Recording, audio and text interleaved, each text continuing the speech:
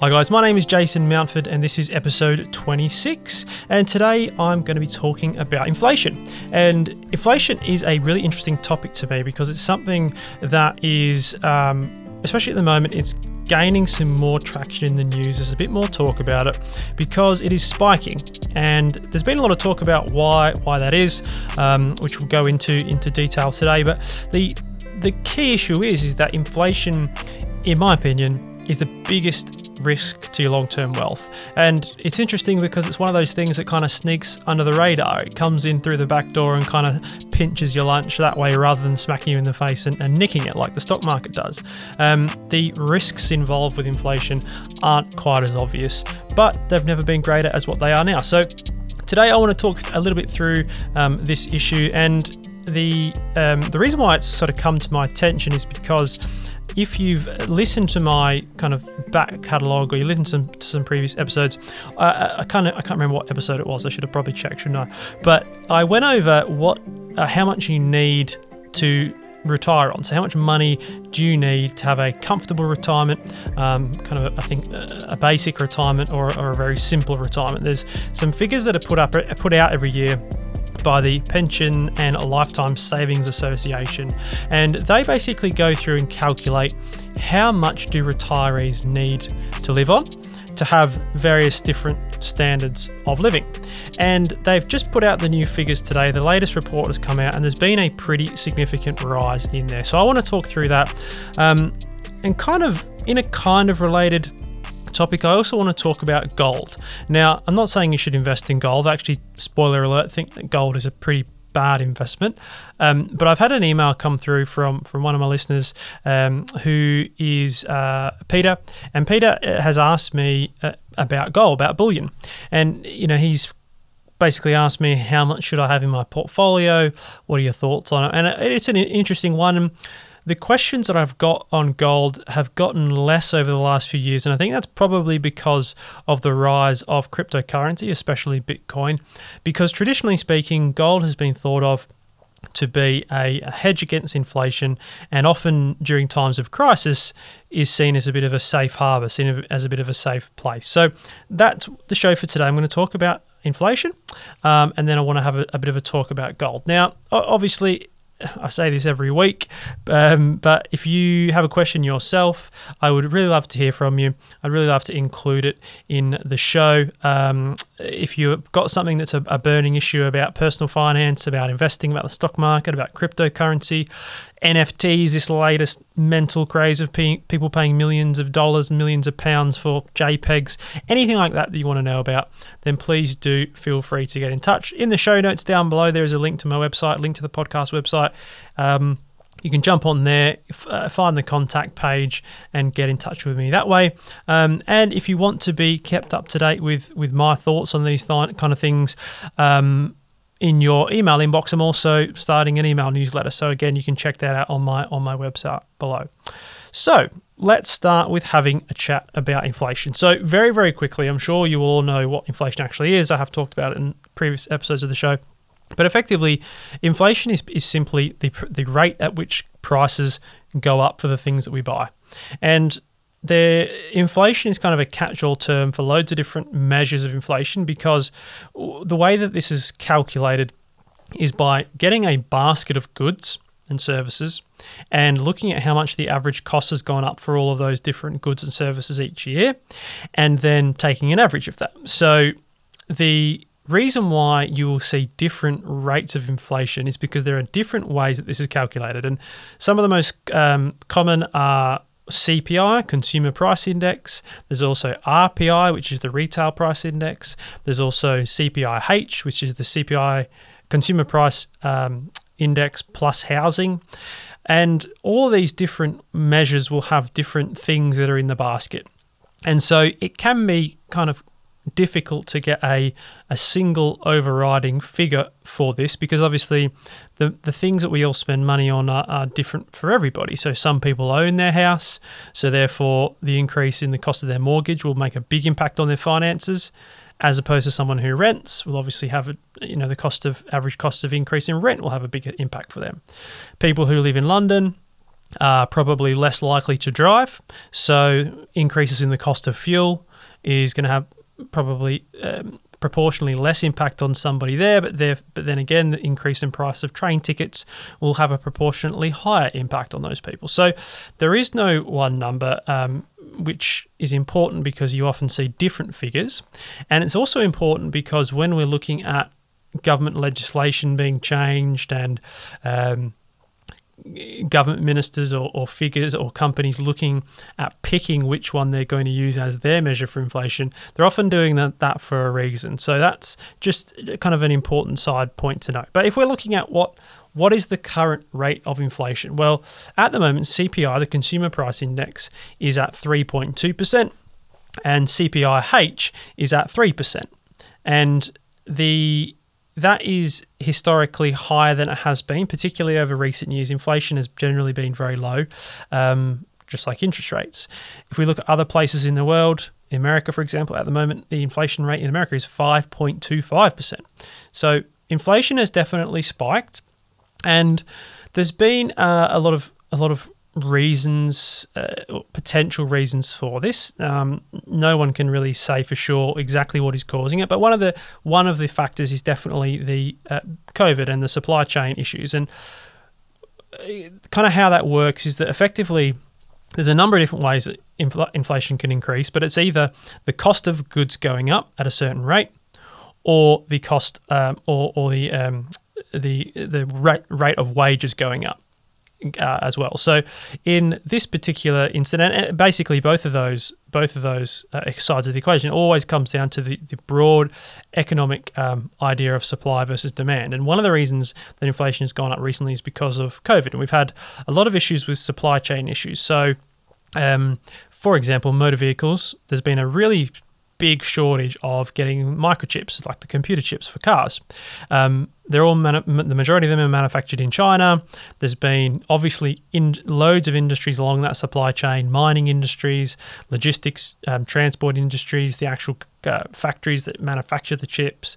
Loads of these steps in the supply chain have been disrupted by COVID, which means there's a shortage of these chips, which means that the price for what is available has been going up.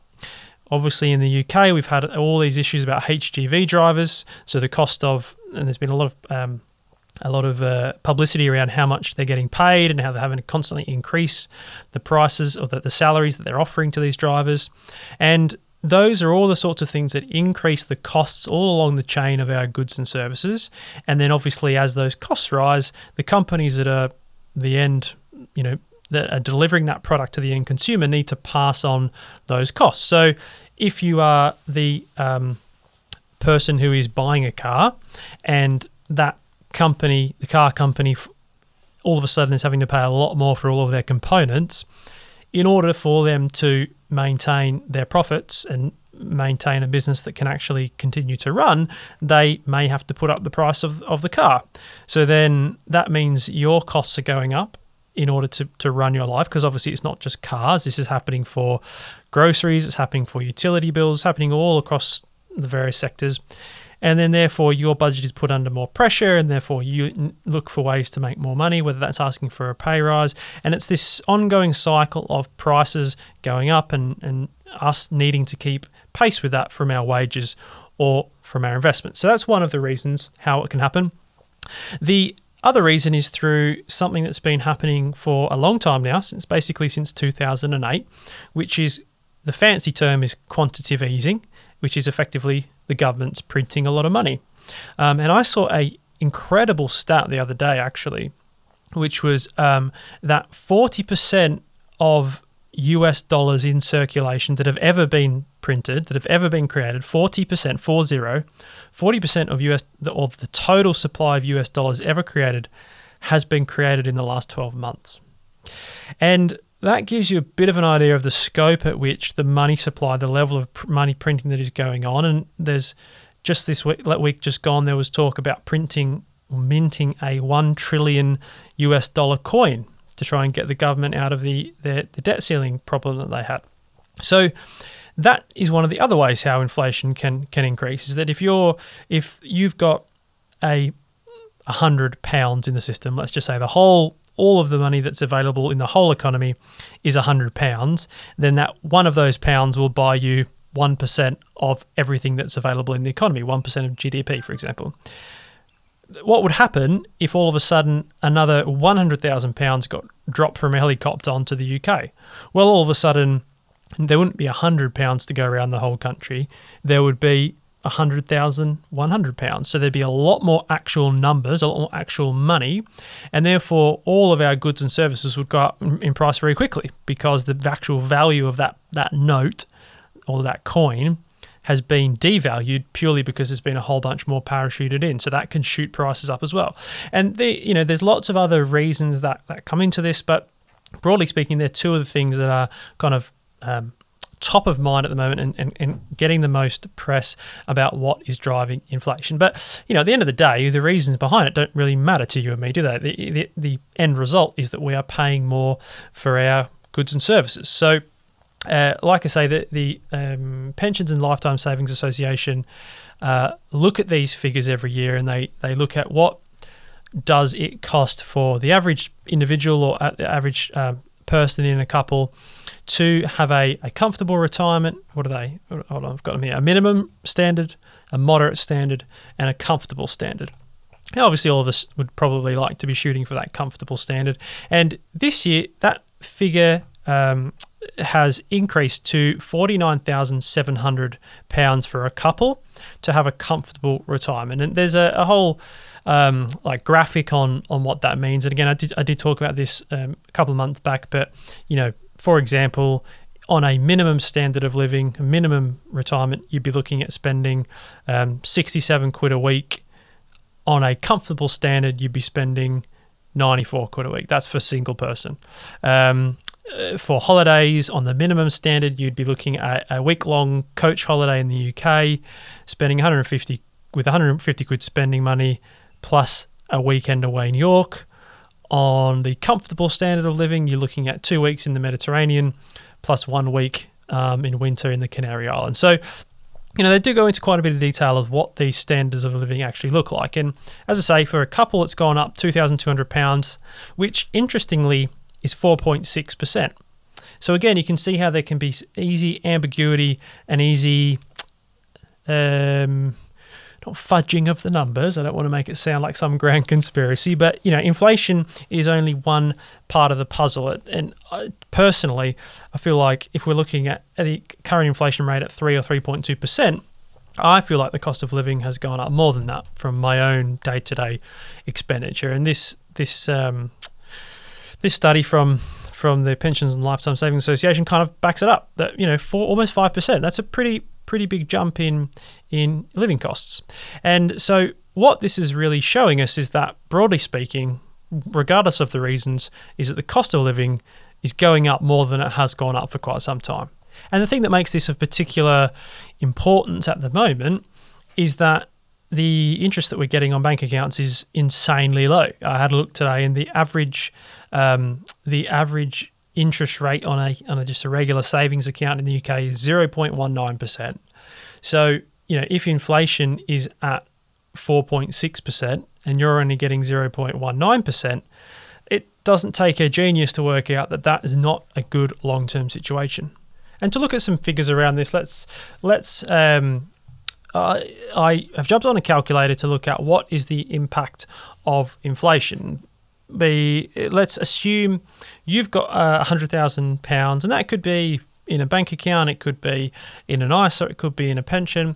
But let's say you've got that £100,000 and you've decided that you don't want to take any risk with your money. And this is a really key point. You don't want to take any risks. You don't want to invest the money because you're worried about losing any. You don't want it to go down value. You've got your $100,000. You want to keep your $100,000. You just feel secure with that. You put that $100,000 into the savings account, the average savings account at the moment, earning 0.19%.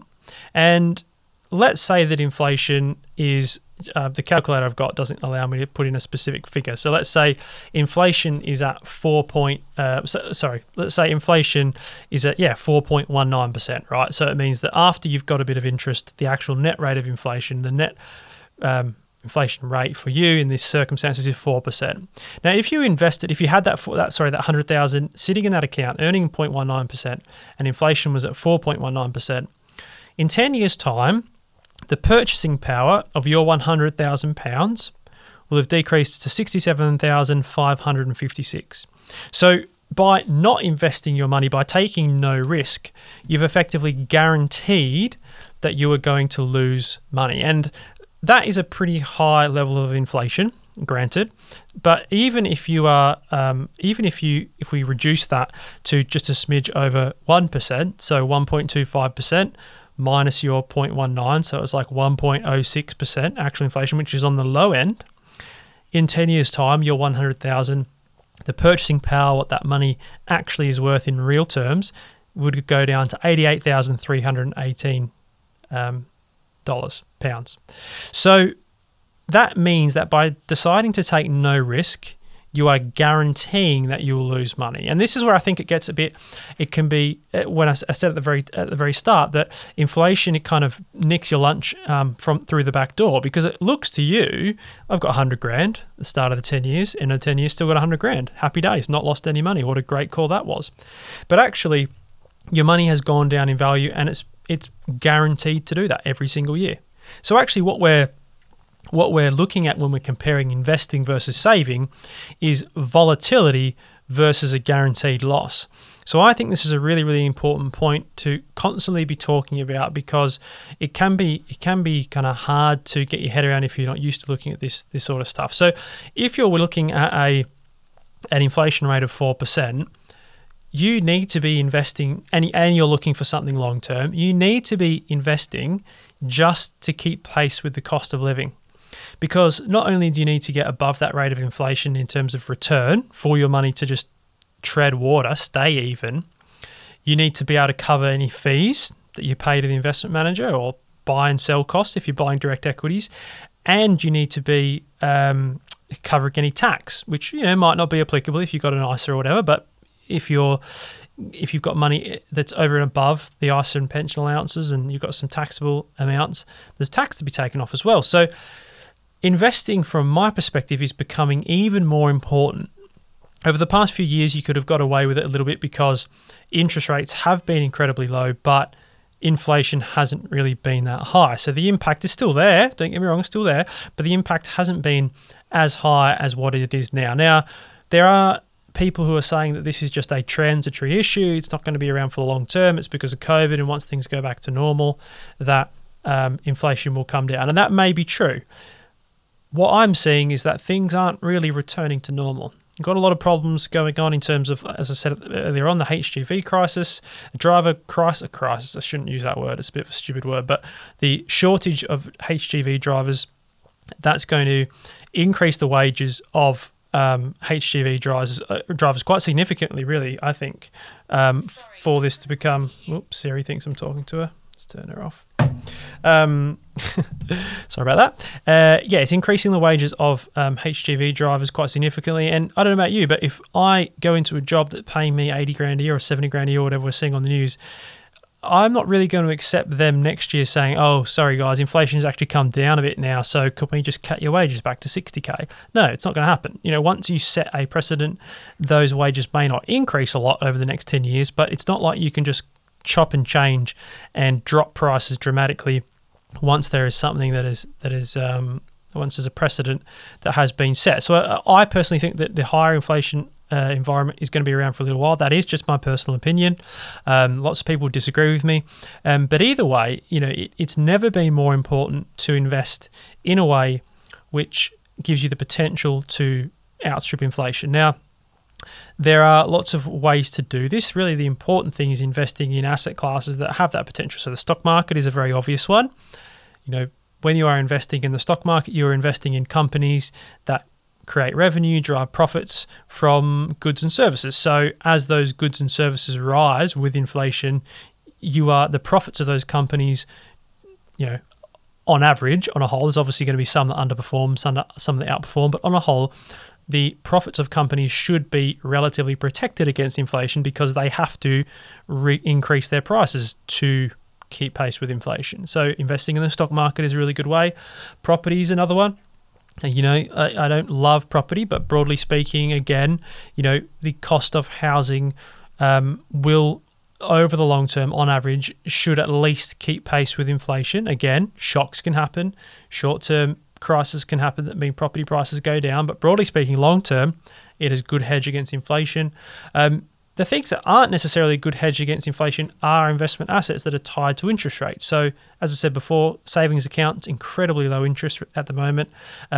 Anything that's kind of else that's derived off interest rates, like fixed interest, gilt, bonds, things like that, they're also likely to be a tough asset class to outperform inflation because they are based off these historically low interest rates.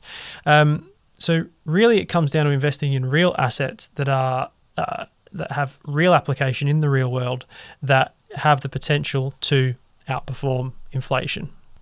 And another one I can't not mention is Bitcoin, cryptocurrency, because at the moment there's a lot of discourse around how Bitcoin is the new gold and people are going into it as a hedge against inflation. I definitely don't think we're there yet with any cryptocurrencies. I think it still is a very, very speculative asset. Personally, again, my own personal opinion, it's a very speculative asset. What you want from a investment, if your key objective is to outperform inflation, is you need something that is relatively predictable in the way that price is going to move. If inflation is at 4%, you want to be able to fairly confidently rely on a 5 or 10 year cycle that you're going to outperform that. Cryptocurrency could, but it also has massive swings where it underperforms inflation by like a bloody 90%. So that, in my opinion, isn't an effective hedge against inflation. It may get there one day, but I don't think that they're anywhere near being mature enough as an asset class to be there yet. But that links me on nicely to the question from Pete, which was about gold. And as I said, some people are calling Bitcoin the new gold, and I don't think we're there yet. But gold is, often been thought of as a store of inflation, a store of wealth, which is a hedge against inflation, because it's real, because it's tangible, because you can pick it up. No one's coming in and chipping parts of your gold off every year. It is what it is. It is a lump that sits there that has value. Why does it have value?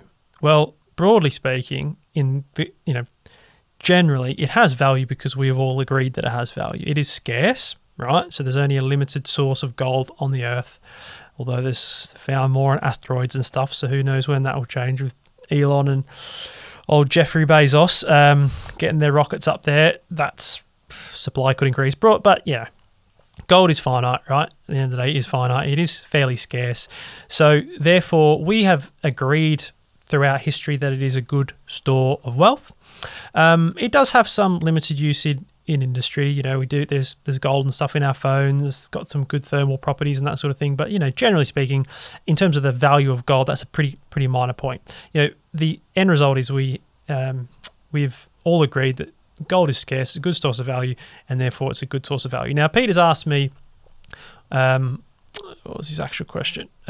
Having read multiple sources, it seems bullion is a good way of protecting some wealth without having to worry about inflation and stock market crashes. What are your thoughts, and what percentage of your portfolio would you suggest I have in bullion, if any? Now, I see gold bullion as a very niche asset class. I don't see it as a very good investment personally.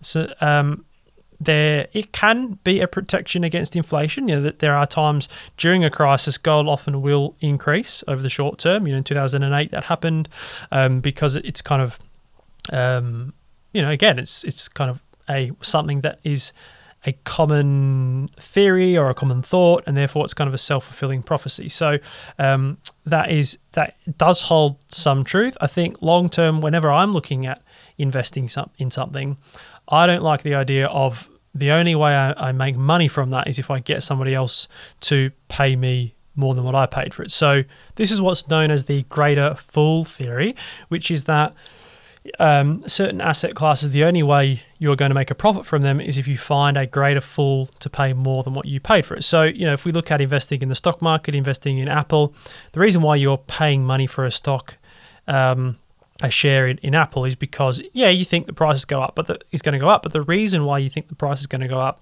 is because you believe that Apple is going to generate revenue, generate profits, which is going to make them a more valuable company in the future. You feel like they're going to sell more phones. They're going to make more good shows for Apple TV. They're going to provide a service or provide a good that people will pay real money for, derive real value from, which will increase the value of the business. Gold doesn't do that. Gold doesn't pay an income. It just sits there. Like I say, there's some limited use in industry, but that's like a transactional thing. You could sell some of your gold to Apple to make a circuit board or whatever, but at the end of the day, gold doesn't have any it doesn't have much intrinsic and inherent value. It's not an investment asset in the true sense of the word. Same with a property, in terms of actually being an investment asset. As much as it's not my favorite investment asset, at the end of the day, if you have an investment property, you have someone who is paying you money to use it, whether that's through a residential rental, whether that's a corporate tenant, retail store, whatever. You have a source of income from that asset, and you can gain a return on your investment just by holding it, or you can gain capital growth if it's the area increases, and therefore and again, thinking about the reason, there's always a reason behind this. So if it's a retail store, for example, if you buy it in an area that's a bit run down, you're getting income from it, but the price can rise. But why is the price rising? The price is rising because potentially as the area becomes gentrified, the people that are going to walk past that shop are going to be higher income earners, and therefore they're going to have more money to spend on the shop. So therefore, the person running the shop is going to be earning more money and therefore can afford to pay you more rent as a landlord. So it all flows through to actually making more money from the actual underlying asset without having to buy or sell it. So gold is one of these ones that falls into this category of the greater fool theory. The only way I could buy gold tomorrow. The only way really I can make money from that is by selling it on to somebody else when the price has gone up. It's the same reason why I'm not sold on NFTs. If you've seen this, non-fungible tokens, there's lots of different applications and lots of different types, but one of the kind of most common is just artwork. So like JPEG artwork, small little pictures of pixelated frogs and monkeys and stuff. And it's kind of cool, some of the pictures, but people are spending like £500,000, £1 million on these little JPEGs. And the only way that you're going to make a profit from those is if you find somebody else to buy it from you for a higher price. So again, it's the reason why I don't like that. Now, the problems with gold, in my opinion, again, just my opinion, don't stop there, because one of the key things, pros you always hear about holding gold is there's no fees. It doesn't cost me anything. Well, that's bullshit. It does. It costs you a lot of money. I don't know if you've ever looked at actually holding gold. It's an absolute pain in the ass. Like, I have actually looked into this just through curiosity, and you've got a few options. Number one, you could store it in your house, right? So you could store it in your house, but you straight away have an issue because number one, you're storing it in your house. So if you get robbed or if someone finds out you have a bunch of gold in your house, that's not good. So, or if your house catches fire, that's not good. So you need to somehow protect your gold. So, okay, got to fork out a couple grand for a safe. Because if you go to your house insurance, go to your housing insurance company and say, oh, hey, mate, by the way, I've got 10,000 quid worth of gold under my bed. Can I just add that to my insurance? They don't do it. There's no way in hell you're going to be able to get a insurance for that, at least at a reasonable level of premium. So you can't insure it. So then you can try and protect it. You get a safe. That costs a fortune. Fireproof safes are very expensive. It still doesn't guarantee that will be protected. So that's your first option. And actually, unless you're holding like $1 million worth of gold, that actually has a management charge. If you actually work out what it's going to cost you to do that, is quite expensive. There's also buy-sell spreads, so the wholesale price of gold that you see is never what you're going to be able to actually buy gold for, so there's still costs involved in buying and selling it. So the alternative is, well, what about if I store it at the bank or a storage facility? Again, well, then that's your management charge, right? Like, that's the protection. You're going to have to pay them a monthly fee in order for them to look after your gold for you. So and the other funny thing about gold as well is that often some of the people who are most keen on it are kind of doomsday preppers, kind of people who feel like the world is not headed in a good place. We could end up in anarchy, and they want to have a store of, there could be a run on the banks and all that sort of stuff. And it's conspiracy talk, but I could see how someone would get to that point. I guess where I struggle is if you think that if we turn into Mad Max world, I don't understand really how you having a few ounces of gold is going to make you be in any sort of better position. I'm sure you'd get done over pretty quick once someone found out you had that. So broadly speaking, I sound like I'm shitting on this totally, which I kind of am. But the point is, I don't think it's a very good investment. I think if you're wanting to hedge against inflation, I think that's a great train of thought. I think if you've got to the idea of investing in gold because you're worried about inflation, that's what my whole episode today has been about. I think that's really, really the right train of thinking. I think you're really onto the right track. So the reasoning behind Pete's question there is very good. I totally understand where he's coming from, but I think there are definitely better ways to be looking at trying to get ahead of inflation. Right, guys, that is it for today's episode. As always, I really appreciate you listening in. I hope that has been useful. If you have any questions, all of my contact information or my website, it's all through the website now. It makes it so much simpler. So you can jump on the website below, get in touch with me, check out some of the other content I've got on there, ask me a question, and I look forward to chatting to you next week.